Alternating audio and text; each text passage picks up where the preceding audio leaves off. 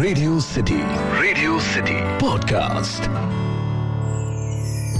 Radio city पर कहानी पौराणिक भारत की। पौराणिक काल में अलग अलग अस्त्र और शस्त्र थे और इनमें से महाप्रलयंकारी अस्त्रों में से एक अस्त्र था ब्रह्मास्त्र।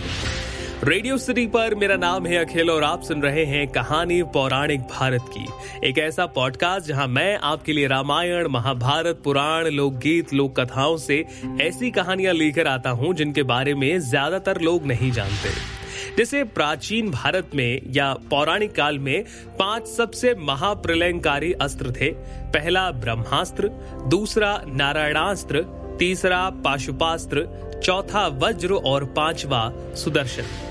चलिए आज मैं आपको ब्रह्मास्त्र के बारे में कुछ खास बातें बताता हूँ। जैसे महाभारत में लिखा है कि ब्रह्मास्त्र छोड़े जाने के बाद भयंकर वायु जोरदार तमाचे मारने लगती है, सहस्त्रावधि तक उल्का आकाश से गिरती है, यानी कि हजारों साल तक भूत मात्र को भयंकर महाभय उत्पन्न हो जाता है, आकाश में बड़ा शब्द होता है और आकाश जलने लगता है। बड़ा शब्द होने का मतलब यह है बहुत जोर की ध्वनि होती है। इसके अलावा पर्वत, अरण्य, वृक्षों के साथ पृथ्वी हिल जाती है। तो ऐसा होता है ब्रह्मास्त्र छोड़े जाने के बाद। वैसे ब्रह्मास्त्र किसने बनाया? तो वेद पुराणों में वर्णन मिलता है और उसके नाम से भी स्पष्ट है कि जगत पिता भगवान ब्रह्मा ने दैत्यों के नाश हेतु ब्रह्मास्त्र की उत्पत्ति की। ब्रह्मास्त्र का अर्थ है ब्रह्मा का अस्त्र। प्रारंभ में ब्रह्मास्त्र देवी और देवताओं के पास ही हुआ करता था। प्रत्येक देवी देवता के पास उनकी विशेष क्षमता के अनुसार अस्त्र होते थे। देवताओं ने सबसे पहले गंधर्वों को इस अस्त्र को प्रदान किया और गंधर्वों से ये इंसान को हासिल हुआ। कहते हैं कि प्राचीन भारत में कहीं कहीं ब्रह्मास्त्र के प्रयोग के किए जाने का वर्णन भी मिलता है। जैसे कई बार बताया जाता है कि रामायण में मेघनाद से युद्ध हेतु लक्ष्मण ने जब ब्रह्मास्त्र का प्रयोग करना चाहा तब श्री राम ने उन्हें यह कहकर रोक दिया कि इसका प्रयोग उचित नहीं, इससे पूरी लंका नगरी बर्बाद हो जाएगी। तो कई जगहों पर यह भी बताया जाता है कि राम रावण युद्ध में ब्रह्मास्त्र का प्रयोग हुआ। इसके बाद महाभारत के युद्ध में अश्वत्थामा ने ब्रह्मास्त्र का इस्तेमाल किया था। रामायण और महाभारत काल में ये अस्त्र गिने चुने योद्धाओं के पास ही थे। रामायण काल में जहां ये विभीषण और लक्ष्मण के पास था, वहीं महाभारत काल में ये द्रोणाचार्य, अश्वत्थामा, कृष्ण, कुलवाश्व, युधिष्ठिर, कर्ण, प्रद्युम्न और अर्जुन के पास था। अर्जुन ने इसे द्रोणाचार्य से पाया था।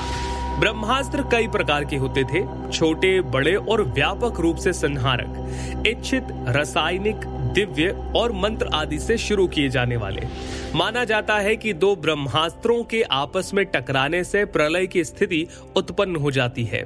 इसमें समस्त पृथ्वी के समाप्त हो जाने का भय रहता है।